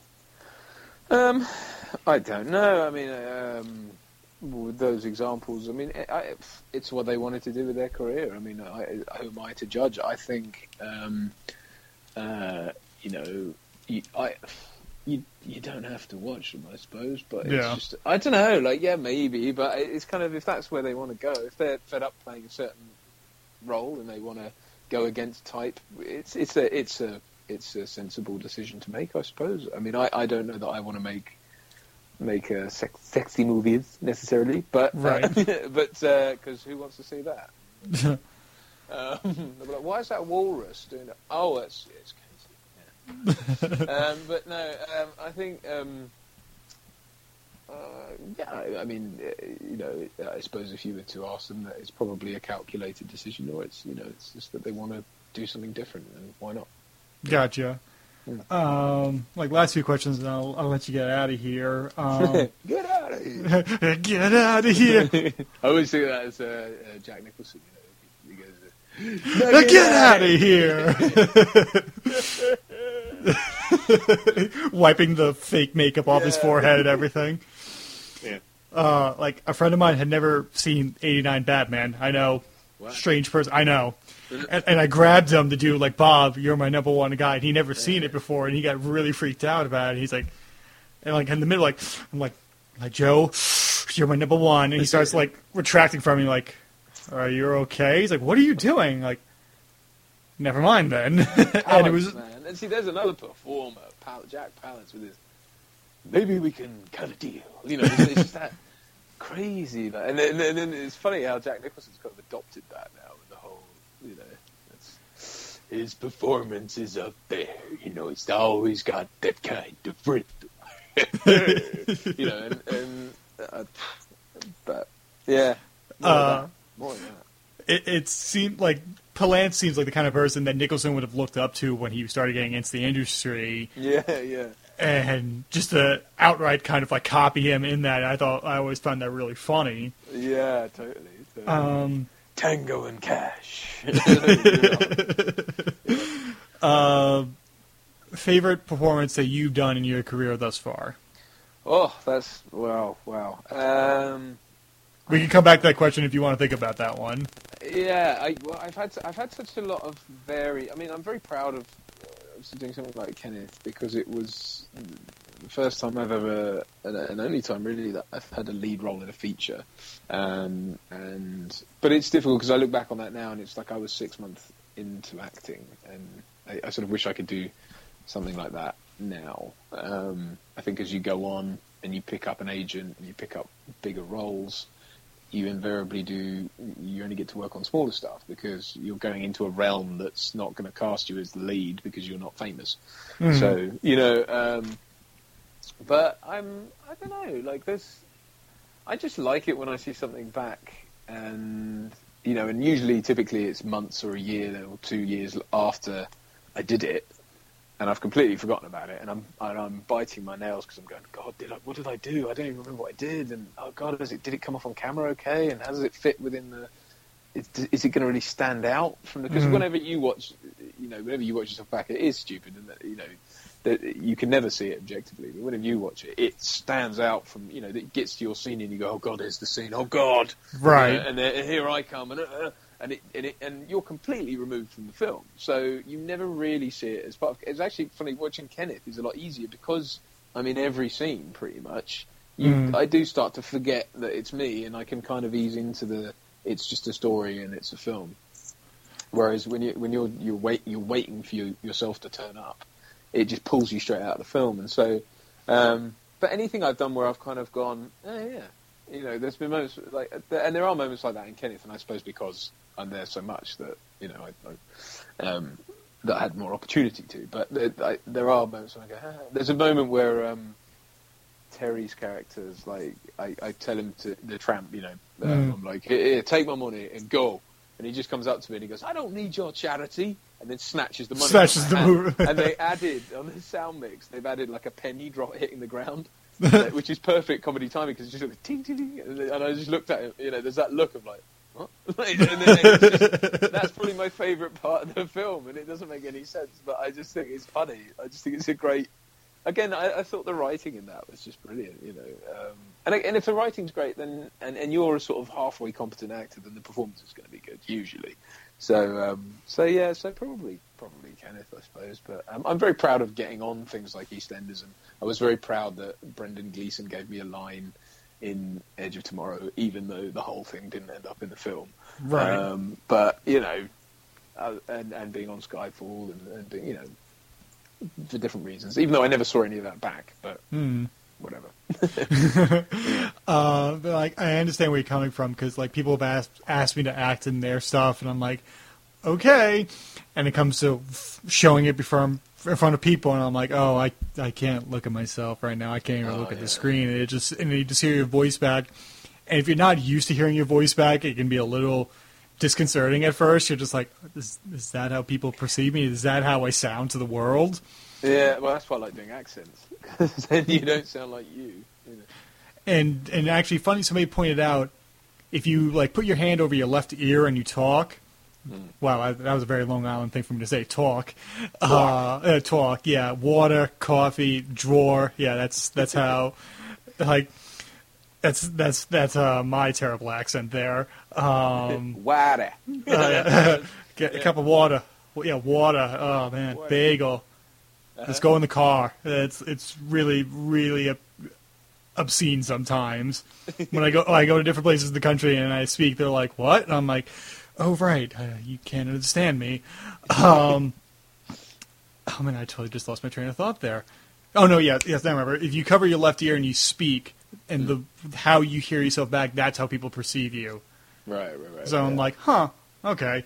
And like one last question is like your favorite impression you like to do. My favorite, you know, I tend to get sort of locked in on stuff. Sometimes I'll do something.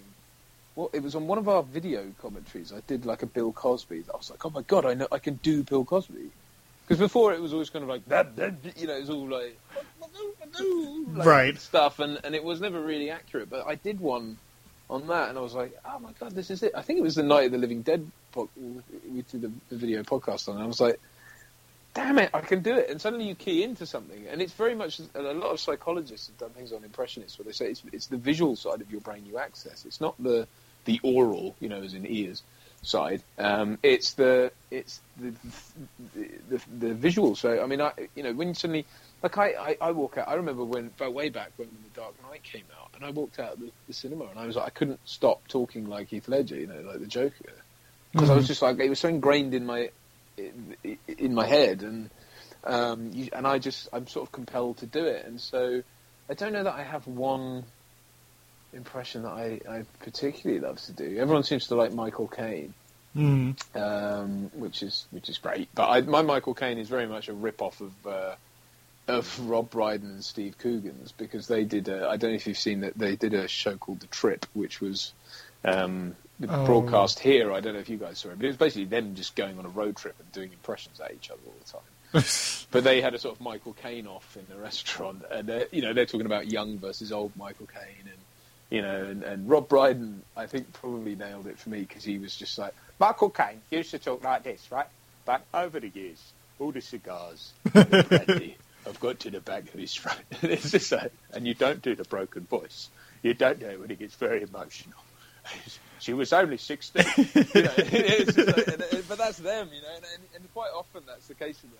I'm a huge plagiarist when it comes to impressions, because it's usually that I've seen someone do it, and they'll have picked out a characteristic from the person, and I'll go, oh, that's it, that's the key, that's the way in, you know, and then sometimes I'll doctor it, but the only one I never really did that with was Arnold. You know, Arnold was always mine, because I picked up on his old versus young again, sort of thing. And he's so much more dithery now that he's got older. He's so sort of like, all the time, and which is great, I mean, but it's exactly and it's fantastic, and he says this. He has these go-to words to fill gaps when he's thinking, and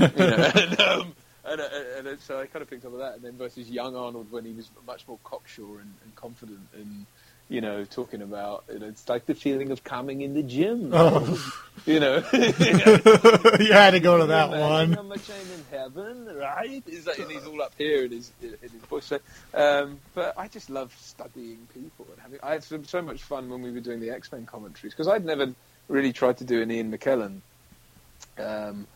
Really, but from watching it, we were just sort of larking around, and it came out of doing that, and I had fun with that, and I don't know, it's whatever's going on at the time, I just enjoy, and sometimes I'll find one, and I'll just run with it, and I wish I could lock them into my brain better because I don't. I just sort of they're always on the hoof, and then very few of them sort of stay around.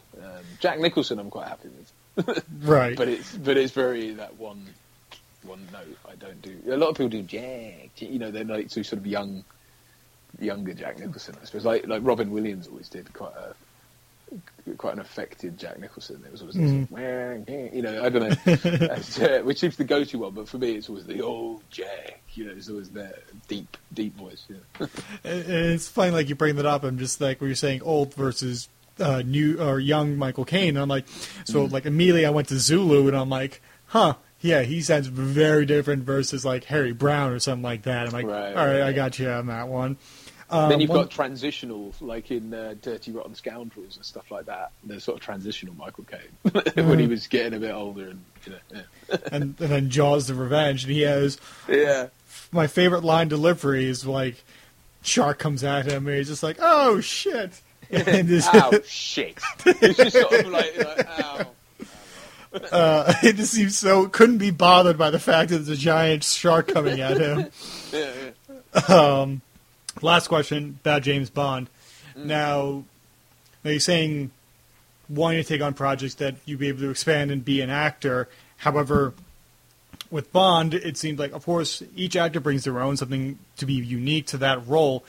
However, then people start to just define you as James Bond. Like Sean Connery, people always say, oh, he was James Bond. Like Roger Moore, oh, he was always James Bond. They'll rarely bring up the fact that he was in The Saint. Or like Pierce Brosnan, and be like, oh, yeah, he was James Bond. Do you think that's no one ever stigma? Mentions Lawnmower Man.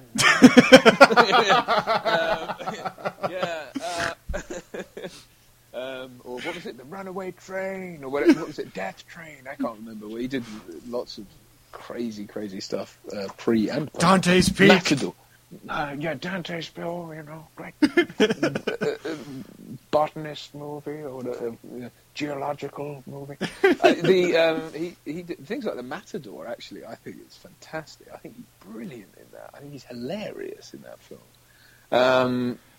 Sorry, I got hung up on my Pierce impression. It's fine. Do you feel like sometimes, as an actor, do you think, like, a role like that, do you think it's a blessing also as being a curse?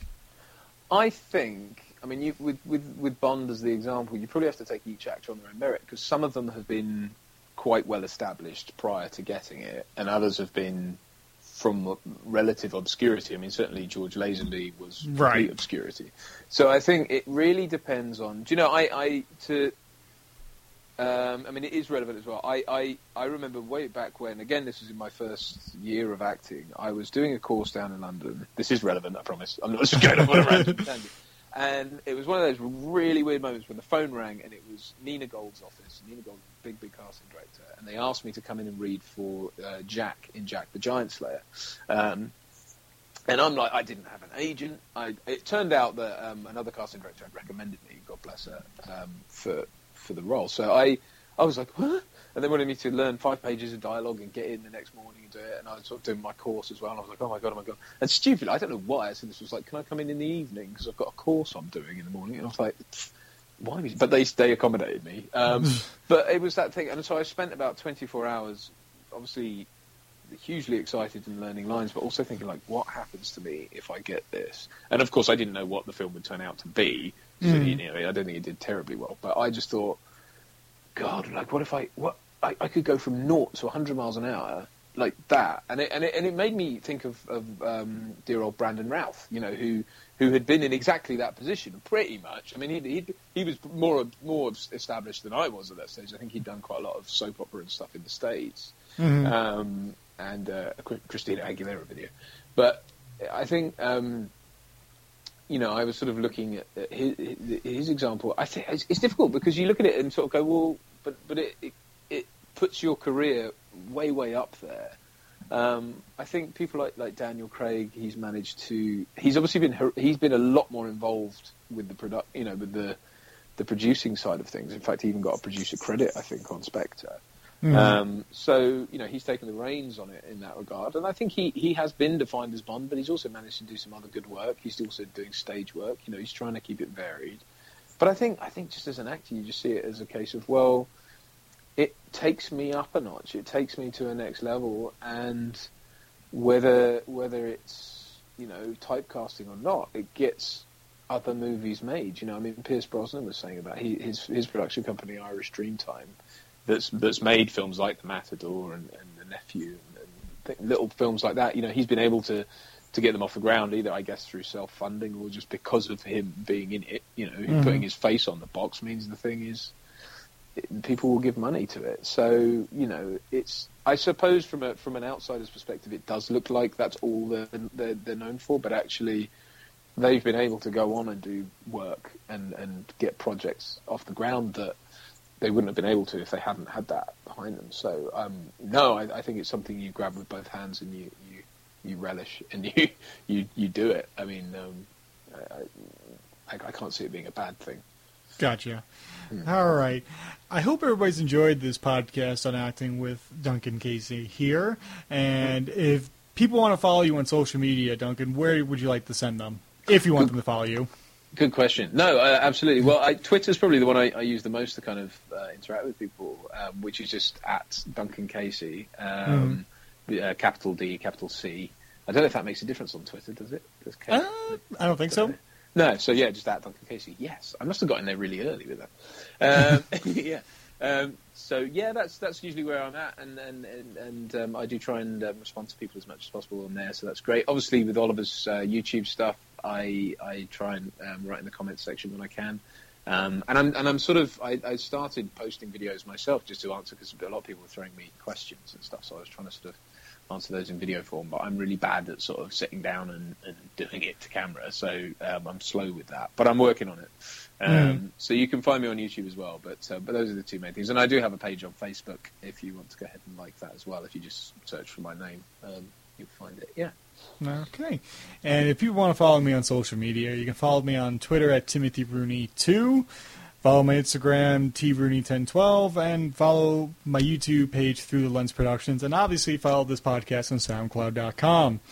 All right, Duncan, I want to thank you again for taking a part of this podcast. It was a pleasure. All right, thank you. All right, hope everybody's enjoyed this podcast on acting, and I hope it was enough on topic for people to listen to. We weren't just going on too many tangents. That seems to be the case in most of my podcasts. Like, I have this one main idea. We'll eventually get there, but I always say, if we're entertaining enough, I think it warrants us to be able to go on tangents. Well, I hope it was informative. You know, I hope the main note people have probably walked away from is like, actors love the sound of their own voice, but and sometimes other people's voices. But no, it's been really great, and I hope it's been informative. Yeah. All right, and I will hope everybody's enjoyed this, and we'll talk to you soon.